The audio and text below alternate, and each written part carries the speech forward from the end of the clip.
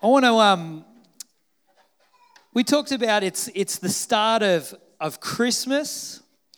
Do you remember being a kid and counting the sleeps till Christmas? Does anyone remember that? Is there anyone who still kind of counts the sleeps until Christmas? Can anyone tell me what that is this morning?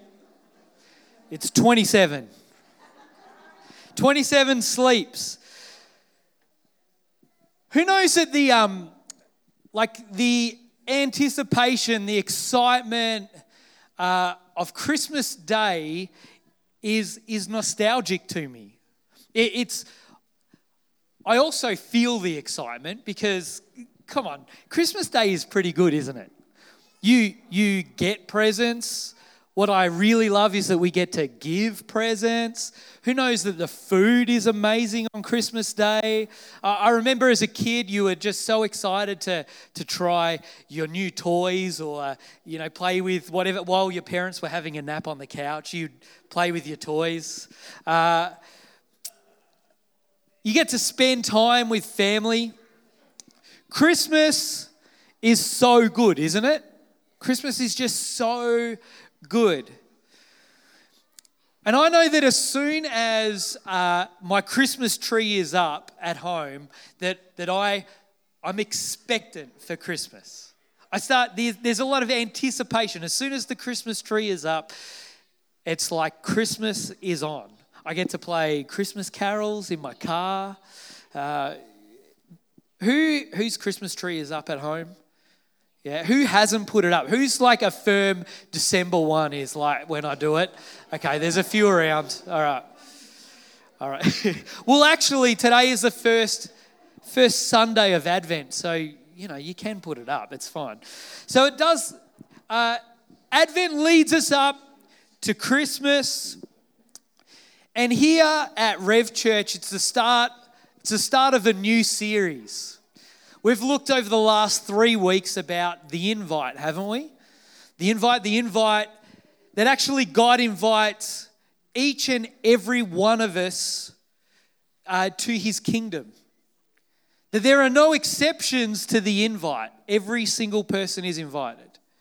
We looked again at the second week that the invite isn't just it is for everyone, but sometimes we need to know that it's also the personal invite. That Jesus actually calls each one of us to follow him. And last week we looked at we get to tell other people that they're invited.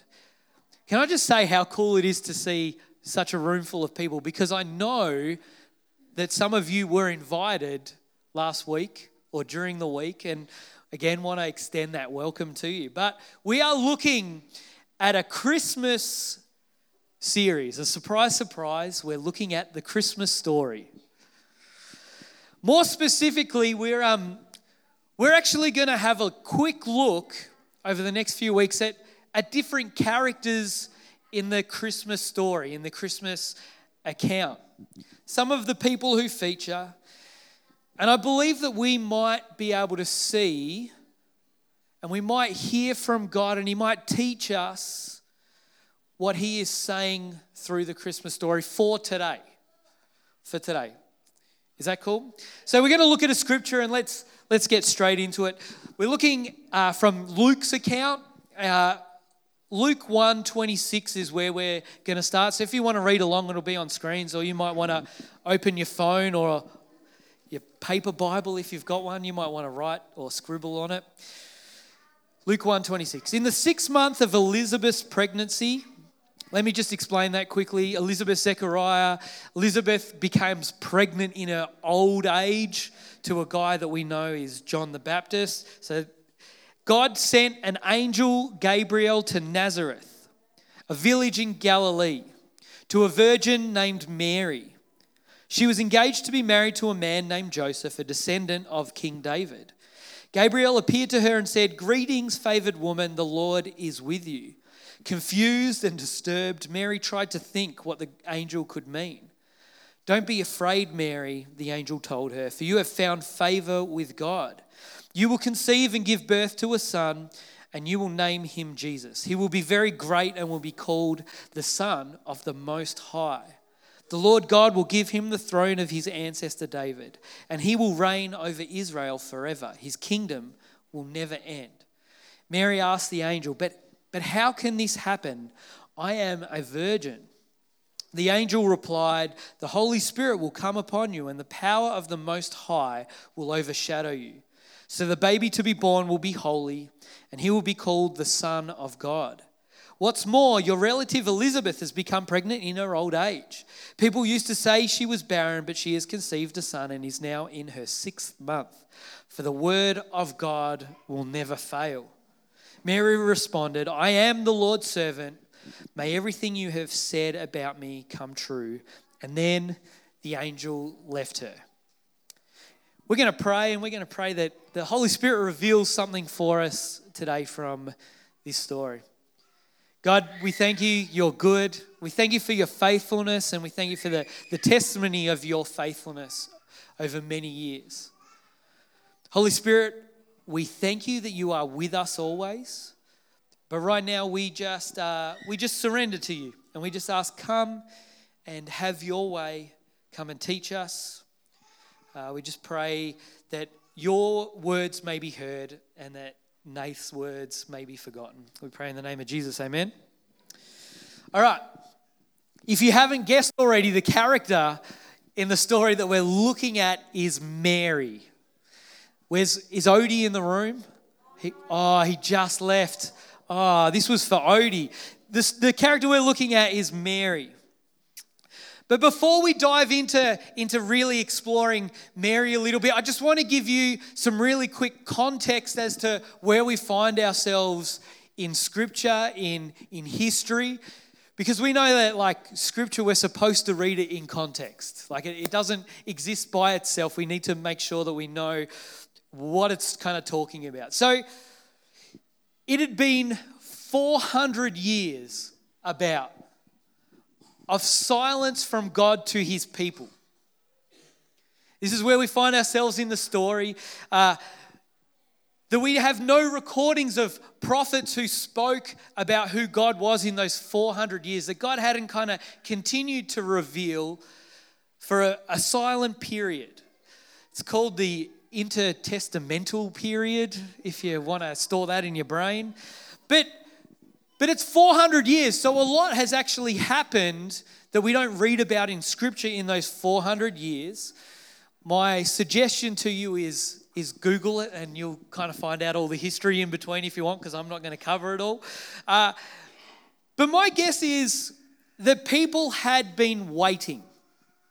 That God's people had been waiting, some expectant for the next time God would speak to them through a prophet. Some were eagerly waiting for the Messiah that had been promised.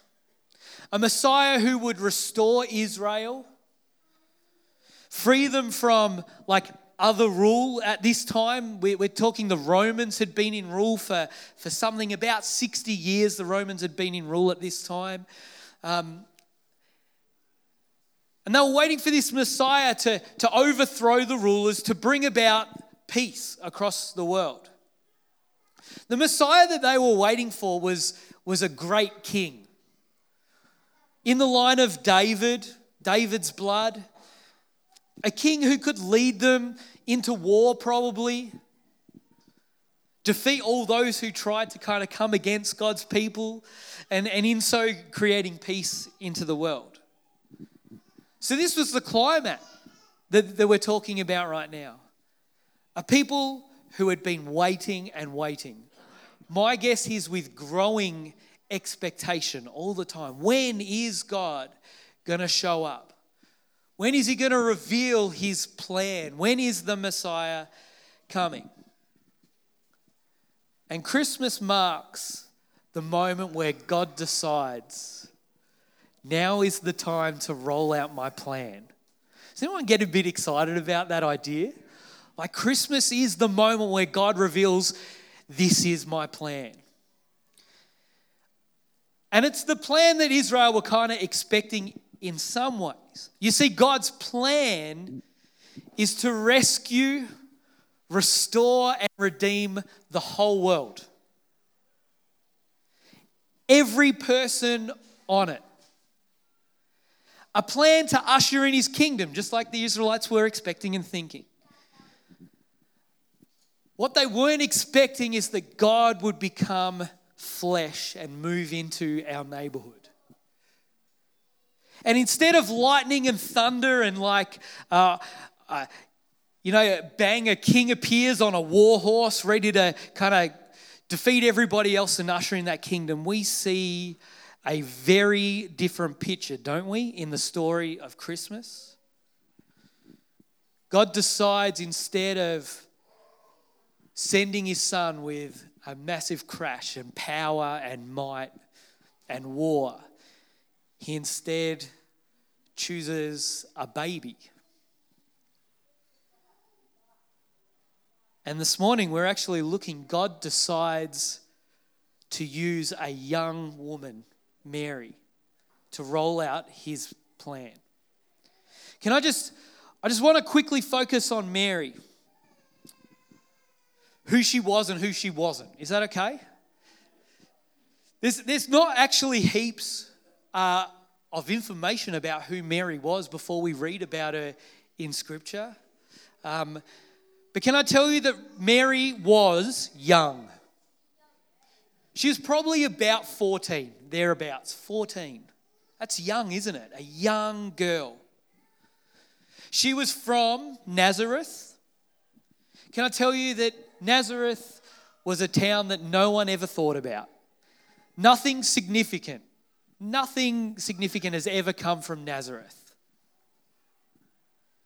She was engaged to Joseph. We hear in Scripture that she was in line to be ready to be married to Joseph. Scripture says she was favored or she was chosen by God. So these are some of the things that she was. We know through the story of Mary that she was brave, don't we? A brave girl. Where she could have disappeared. She could have chosen not to carry out God's plan, but instead she was obedient. She was obedient and brave. Can I tell you some of the things that Mary was not this morning?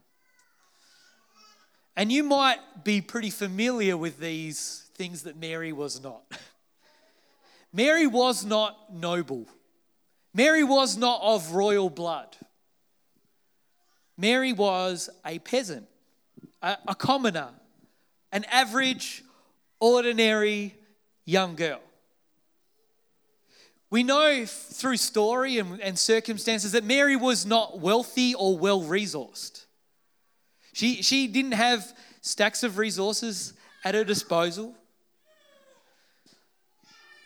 We also can kind of ascertain through the story that Mary was not super talented in anything. The Bible doesn't point out, well, Mary was so good at this that God chose Mary. It doesn't say that at all. She was not super talented. Mary was not super influential. She wasn't somebody of note. She didn't have like a high standing in her community that meant that she had great influence. Do you know that Mary was not a priest or a minister? She was not also planning to have a child before she was married. I thought we better know that. She wasn't planning on that. And the last thing that Mary was not was she was not qualified. If we're looking at the coming of the Messiah, like the king who's going to come, take over, noble blood like of the line of David, Mary was not the one qualified to do that. We find out through genealogies, and actually Luke says it as well, the reason why she follows the David line is actually through Joseph. But Mary herself wasn't actually part of a royal line. Yet, with all of those things that Mary was not, God chooses her to birth his plan of redemption and restoration for the world. With all the things that she's not, God still chooses her to birth the plan. Who knows that's not something you'd expect, right? Now, some of us are very, very familiar with the Christmas story and we know it. And maybe sometimes we lose some of the awe because it's so familiar. But there's two things I want you to remember this morning. Just two more things. And the first is this, and this applies to every single person in the room. Can I tell you that God always uses people to carry out his plan? God always uses people to carry out his plan. When I think about like the coming of Jesus, I have this picture of Superman in my head. Just bear with me for 2 seconds. Who knows, like Superman comes to Earth in like a ship thing, and like God could have just done that. He could have just sent Jesus down to Earth in a vehicle, I don't know, and that could have been it. But instead, he chooses to use a person.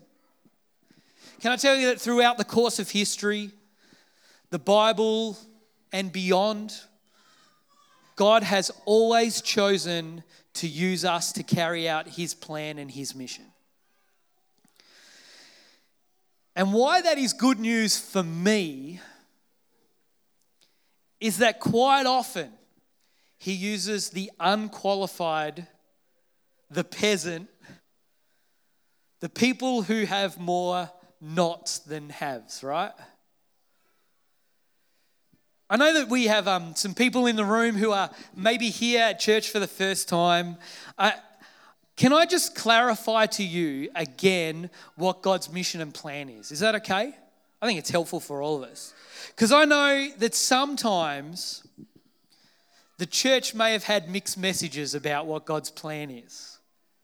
Can I tell you that God's plan and his mission is to see his kingdom come to our world, to our country, to our city, to our neighborhood, to our house. And with God's kingdom comes restoration, comes redemption, and comes renewal. God is making everything new again. God's mission on earth is to renew everything. And like we talked about a couple of weeks ago, this kingdom, every single person is invited to be a part of God's kingdom. All are invited, no exceptions. How many times have you heard me say that over the last few years? There are no exceptions. I think sometimes we try and put people in different categories as if they're people who can be invited into God's kingdom. But let me tell you that there are no exceptions to that. And just like God used Mary in the Christmas story, I believe that he can use us too to carry out this plan of redemption for the whole world. Now, it's important for us to know, when I say that God can use you to carry out his plan, that I'm not talking about the you in a couple of years' time when you've got everything figured out. I'm not talking about the you in a couple of years' time when, like I've sorted that thing out in my life or I've learnt more. I'm talking about the you that turned up here this morning, that God can use you to carry out his plan for his kingdom to rule on earth. Like with the invite, can I tell you there are no exceptions to that? Do we believe God's big enough and good enough to do that?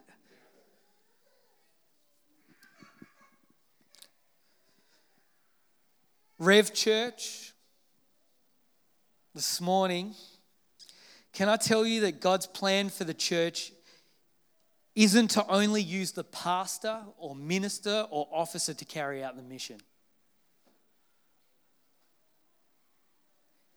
I want to tell you that he calls all of us to carry out his mission. All of us. God's plan isn't that we change the world one new program at a time, right? That's not how God works. It's not like he's like, I've got this plan and I'm going to develop a program, and people will come to the program, and that's how we'll do it. That's not God's plan for the world, right? God chooses Mary. And he equips Mary for that task. Can I tell you the same is for our church? I'm so excited for what God is doing. Who knows that God builds the church? And who knows God is building this church? I love it. It's so exciting. But as we head into next year, as we head even to the end of this year, this isn't going to be a church where we want to just run centralized programs and that's how the church, God's going to build his kingdom. Because I don't think that's how it works. He will use each of us in whatever situation we find to usher in his kingdom. That when we see renewal is going to be in our schools, it's going to be in our workplaces, it's going to be in our homes, in our families. It's going to be in the local park. It's going to be in the local coffee shop. We're going to meet together and party for sure. Every week, I promise. But during the week is where we carry out God's mission, right? Cool. I believe in the same way God birthed his plan through Mary, which changed our world. Can I tell you that I believe this morning God can birth that plan in you too? That God can do the same thing through us. So the second question that I have for us this morning is, what is God birthing in you? What is God birthing in you? As we reflect on Mary, as we reflect on God's seriously crazy plan to usher in his kingdom, I wonder what God is stirring in your heart right now. We're going to spend just a couple of minutes, and I might get Dan, if he's around, to jump on and just play for me. But we're going to spend some time listening to the Holy Spirit. What is he birthing in you? And the other question is, will you be obedient when you hear what he asks? Now, some of you might be like, Nath, you don't know where I'm sitting at the moment. You don't know where I am on my faith journey. I'm just sussing things out. I came because there's a free lunch. Come on, Nath, hurry up. Stop talking. I want to eat lamb gyros.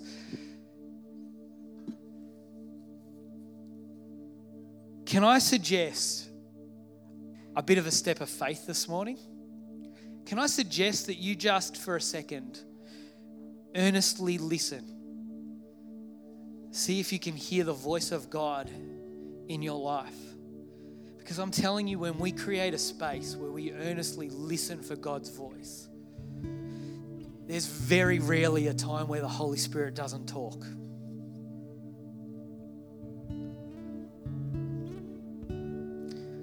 I believe this morning, I believe that if you earnestly listen, that God will invite you to join his mission. That excites me. That God will invite us to join his mission. I think sometimes we might do as a response, who wants to follow Jesus? And I love that. And we'll continue to keep asking that. How exciting this morning if all we did was just say, God, I'm listening, and God invited you to join his mission this morning. Maybe God might lay a place on your heart this morning. Maybe he might lay some people on your heart this morning. Are we open to see what God's going to do though? I'm going to pray and then we're just going to sit. I'm just going to invite you to be still. Listen. God, we thank you that you're here with us, that you are always with us. We thank you that you're a God who invites us to be part of your plan.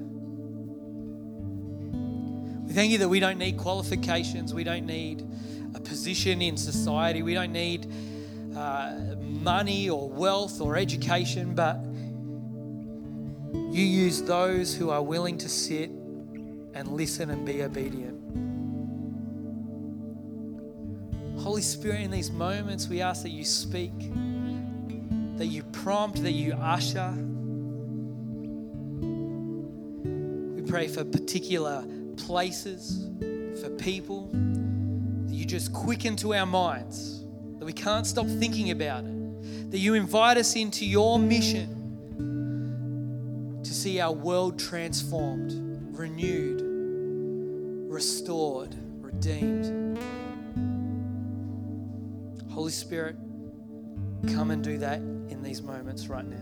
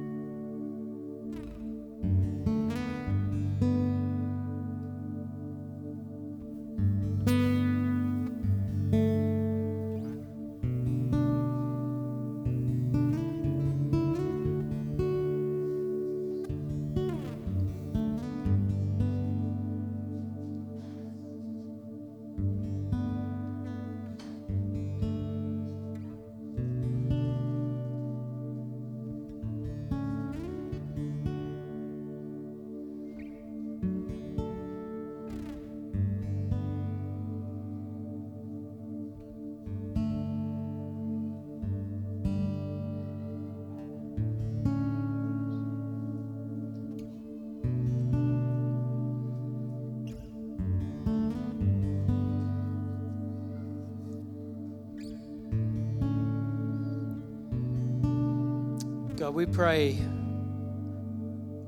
for renewal in our neighborhood.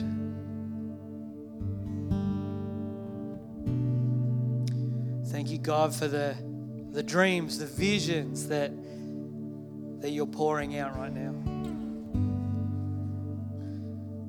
Thank you that you have placed us where we are.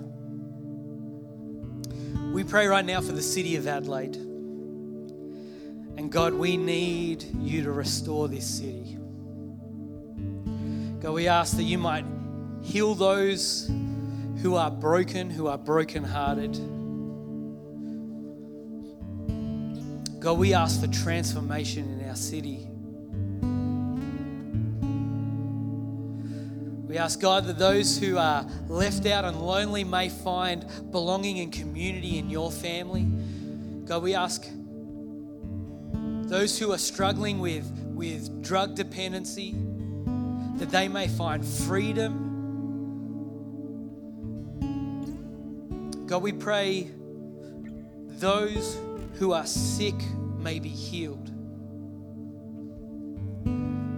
God, we ask that our city be a place of hope and joy. And we ask that your kingdom come to our neighborhoods.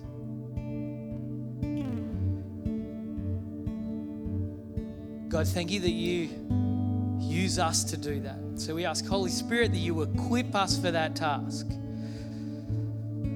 Help us to be obedient to your promptings, callings. We pray that we will see a transformed city in your name, Jesus. Pray this in the name of Jesus. Amen. Amen. Christmas is exciting. This is just the start. Can I suggest, if there's anything like God was prompting you with, keep praying. Keep searching, keep asking. Maybe have a conversation about it at lunch. I love sharing those things in community. Next week, we're looking at Joseph next week. Joseph, he's underrated in the Christmas story for sure. But we're looking at Joseph. But right now, thank you for being with us this morning.